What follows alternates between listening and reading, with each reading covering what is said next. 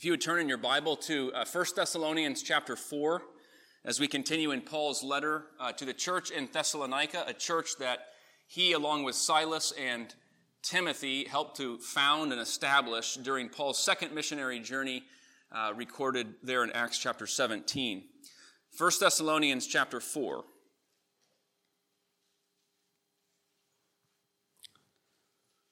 Listen now to God's word. Finally then, brothers, we ask and urge you in the Lord Jesus that as you receive from us how you ought to walk and to please God, just as you are doing, that you do so more and more. For you know what instructions we gave you through the Lord Jesus. For this is the will of God, your sanctification, that you abstain from sexual immorality, that each one of you know how to control his own body in holiness and honor, not in the passion of lust like the Gentiles who do not know God, that no one transgress and wrong his brother in this matter, because the Lord is an avenger in all these things, as we told you beforehand and solemnly warned you. For God has not called us for impurity, but in holiness. Therefore, whoever disregards this, disregards not man, but God, who gives his Holy Spirit to you. If you are in your youth or younger years and you're considering what direction in life God may be calling you to, this is an important passage of Scripture for you. If you're in college or a young adult, you're perhaps discerning what possible career direction God may be calling you to, this passage is also very important for you. If you're middle-aged, if you're in the middle or toward the end of your vocational calling, perhaps you've had kids, the kids are raised or out of the house, or you're moving them in that direction, and you're considering, what is next for me? What does God have for me? This is an important passage for you. And if you're in your later years, and you're asking, what's the purpose of this season of life now that God has brought me into? This is an important passage for you. I think that covers most of us. Because while God calls his people to particular vocations, to be sure, engineers, homemakers, teachers, professors, mechanics, pastors, nurses, on and on, there's a calling that all of us share.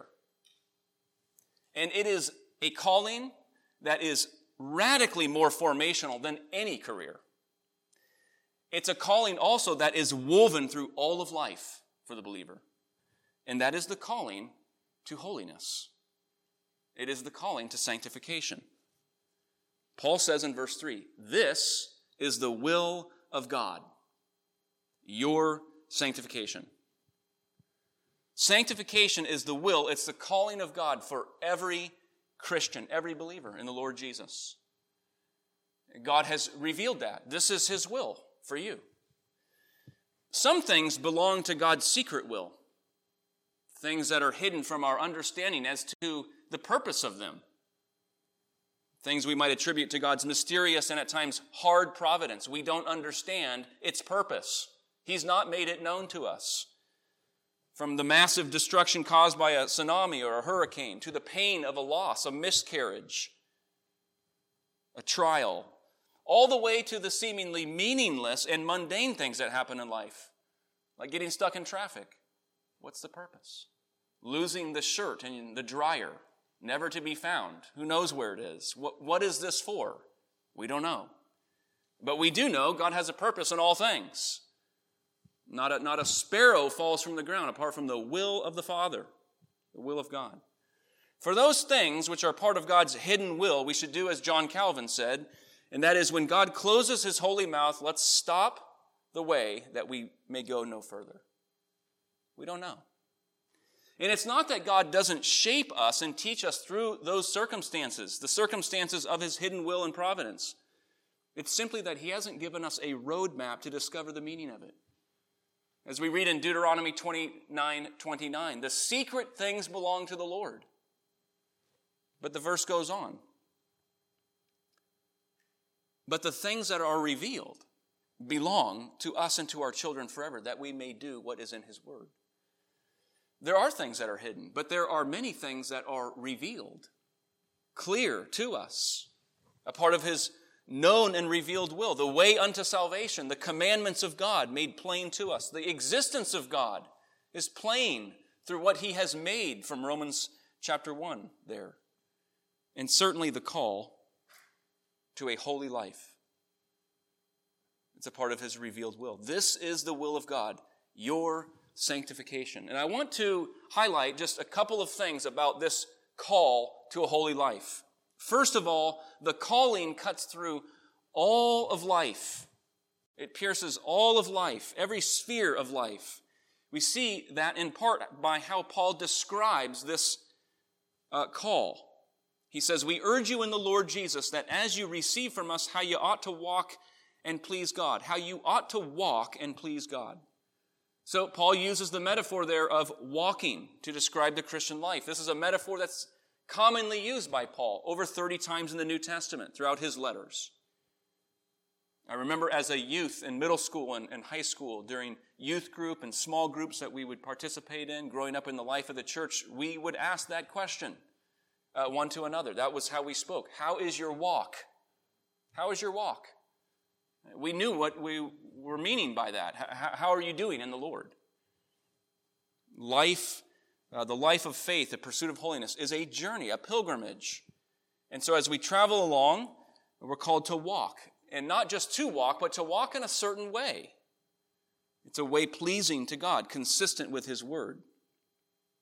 It's far too easy in our kind of individualistic, fragmented age to kind of compartmentalize our lives. So we have our work life, and that's one compartment, and our family life is another, and our church life is another. Maybe personal time, another. And that does make up aspects of our life. But Paul is saying this walk, this call to holiness is to cut through all of life, all relationships, all encounters, all circumstances. And again, he's not only exhorting and encouraging us to walk, but to walk in a certain way. He's reminding of them of this. Here's how you ought to walk, as we taught you, in a way pleasing to God. If you turn to Ephesians chapter 5, we heard this passage read earlier in the New Testament reading. Paul says something very similar. Again, uses the metaphor of walking. He says there in verse 15, look carefully then how you walk. Not as unwise, but as wise, making the best use of the time. Thus do not be foolish, but understand the will of the Lord. Very similar language we see. He emphasizes there the will of God, as he does in Thessalonians. He employs also the metaphor of walking. But in verse 15, there's a helpful word Paul uses to describe the way that we are to walk. He says, look carefully how you walk. It's the Greek word akrobos, from which we get acrobat. That is, as we live our Christian lives, we're not simply meandering through or moseying through life. We're walking with wisdom, with nuance, applying his word to the circumstances in our lives carefully, knowing and applying God's word. So it cuts through all of life. The second aspect about this call to holiness is that it is a response to God's saving grace, not the cause of his saving grace. By themselves, these verses at the beginning of chapter 4 could lead a person to conclude how this walk and a life with God is obtained is by one's own holy living. But life with God and in God is not obtained by our own holiness. The opposite is true. Life with God is obtained despite the absence of holiness. And this is important. We're in chapter 4, but before chapter 4, you've got 1, 2, and 3. Paul has already said to them in chapter 1, verse 4, we know, brothers, that you are loved by God, that he has chosen you. For our gospel came not only in word, but in power and in the Holy Spirit. It took effect. He's also said in chapter 2, verse 13, that we thank God that when you received the word, you received it not as the words of men, but as what it is, really the word of God. God had chosen them. He had set his love upon them. And by his grace, he opened their eyes, the eyes of their hearts, to see and embrace the gospel of Christ. So they had obtained a life with God. Now they're being urged to live a life that reflects God-likeness. And this is so important. The pursuit of holiness is no longer a joyful pursuit when we have forgotten the grace and the mercy of Christ that set us upon this glorious path. So it's first the grace of God, then it's walking in holiness. This is the pattern that we see in the ministry and teaching of Christ himself. Before that wonderful Sermon on the Mount in chapters 5 through 7 of Matthew, what do we see Jesus doing and teaching? Matthew chapter 4. He first begins to proclaim the gospel. He calls people to repent, believe in the gospel. The kingdom of God is at hand. Later in chapter 4, he then begins to call disciples by name. Peter and Andrew, James and John. Follow me. Then we're told in chapter 4, he went throughout the land proclaiming the gospel, healing every disease and every affliction among the people. So he first demonstrates his grace and mercy and his power, calls people to himself. Then he starts to speak about walking in his ways, his ethical teachings, his moral teachings. And I think it's important the tenor in which Paul, here in Thessalonians, is urging this life of holiness. It's not in the manner in which he wrote to the Corinthians, rebuking them, correcting them.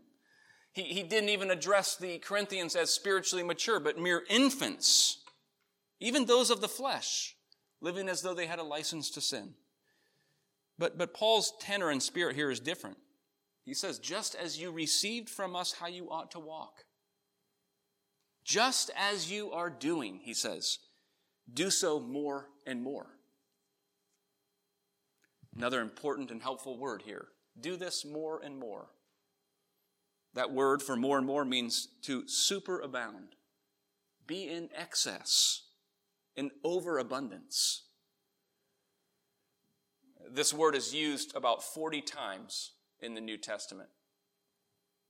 The gospel writers use it when referring to all of the abundant leftovers of bread and food after the miraculous working of Jesus and the multiplying of the loaves and fishes. There was an abundance of leftover food.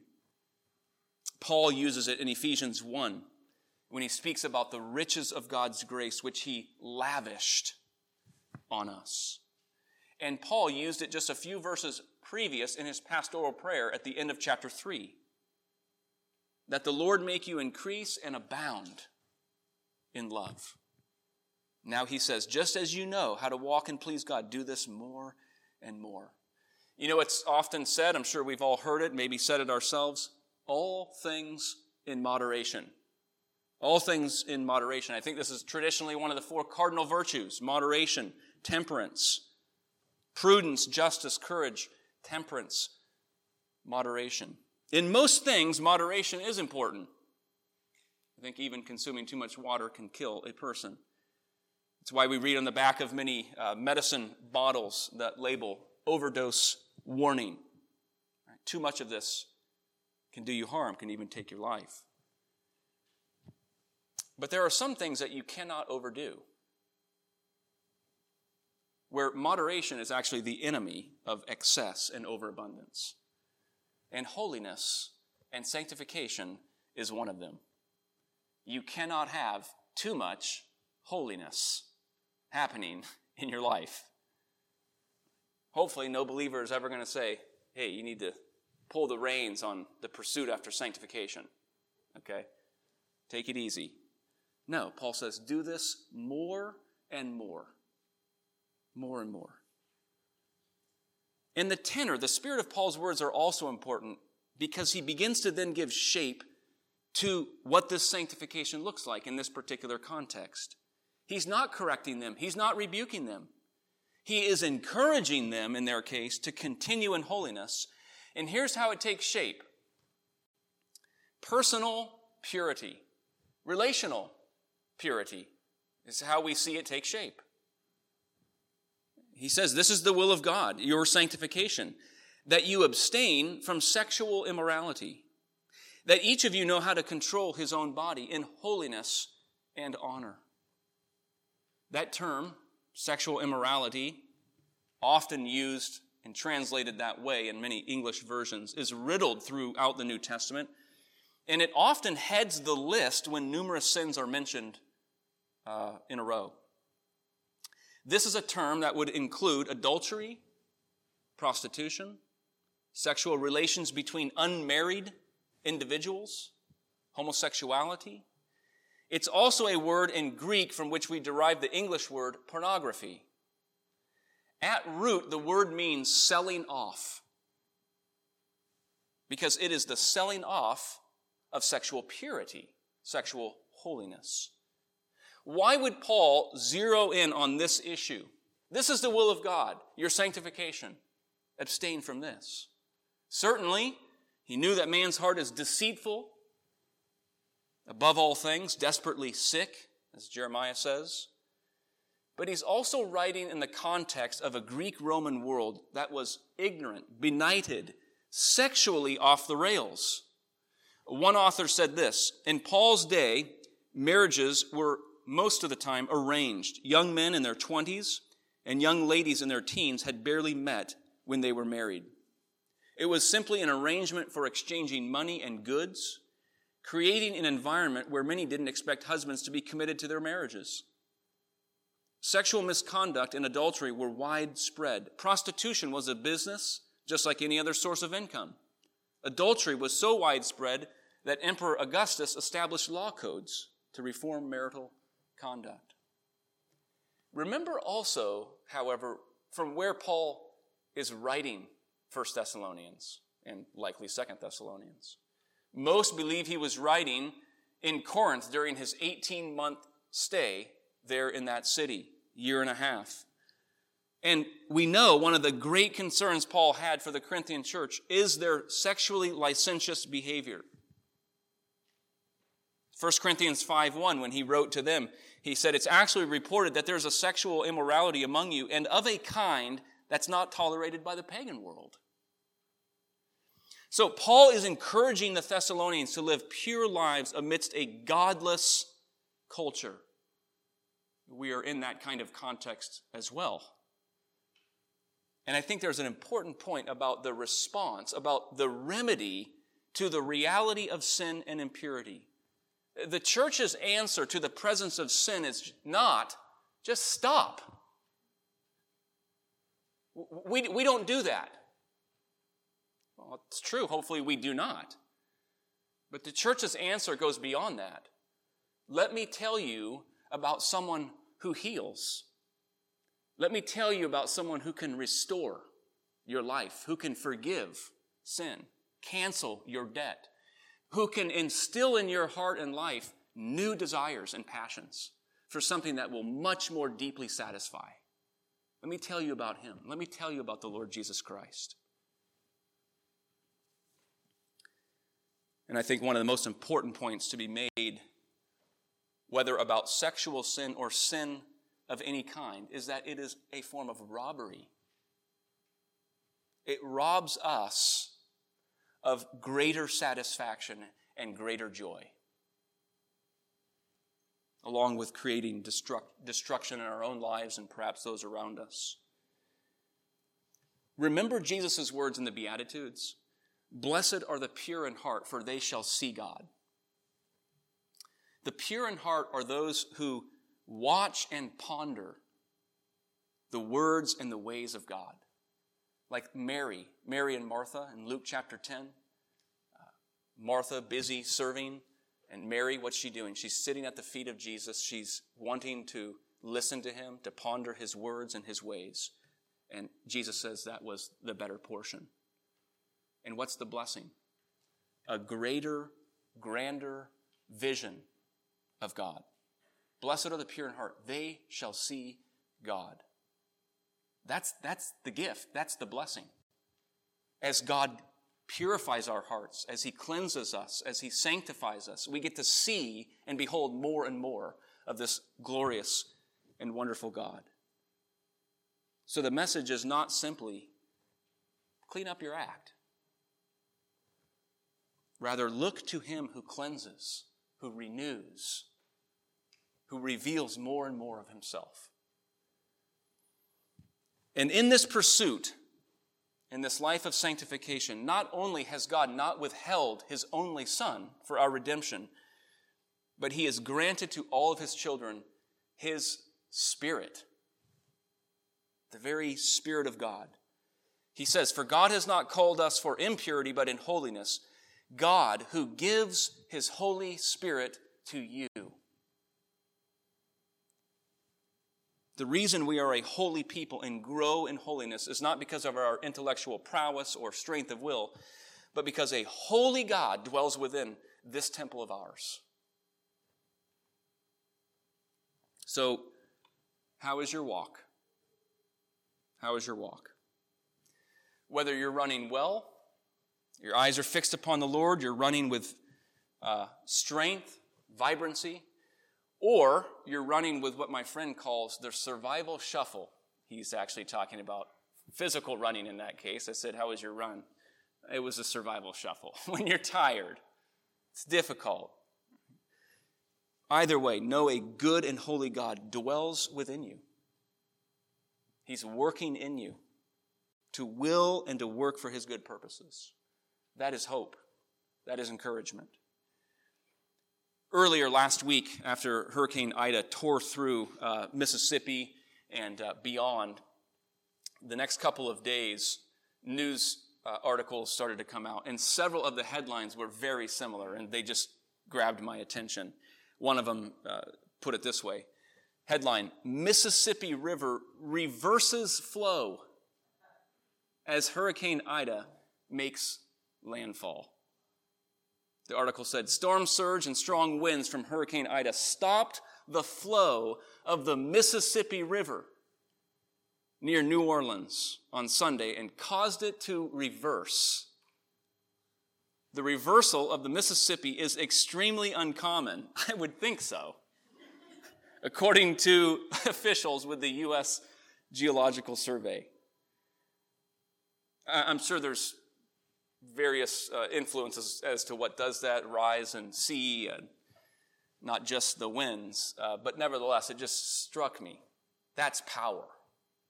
To stop and reverse the flow of the Mississippi River.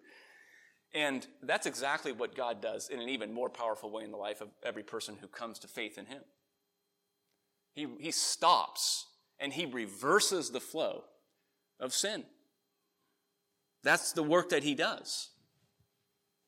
If God can stop and reverse the flow of the Mississippi, he can certainly do good, glorious, and godly, powerful things in the lives of his people. This Holy Spirit, the very person of God, dwells within his people to carry out his glorious purposes and to sanctify us. Let's pray together. Oh God, you are marvelous in your ways, gracious toward your people, and you demonstrate mighty power by your Spirit. Lord, help us by your mercy to live walking in step with the Spirit, knowing your kindness and gentleness toward us as sinners, weak and frail, in need of your sustaining mercy daily. We pray that you would, Lord, pull those of us up who maybe are feeling despair or discouragement. Sin can have that kind of effect, as we know, Lord. But help us to fix our eyes upon you, and in so doing, behold that which is pure, that which is wonderful, that which is good for our souls. So encourage our hearts, O Lord, as you sanctify us, as you fill us with hope, knowing that that wonderful work you began in the life of every believer in your Son, you carry it on, you move it forward, and you will bring it to completion the day of Christ Jesus. Lord, we pray that you continue to feed our souls, feed our lives, not only from your word, but now from this supper that we enjoy together. For these things we give thanks in Jesus' name. Amen.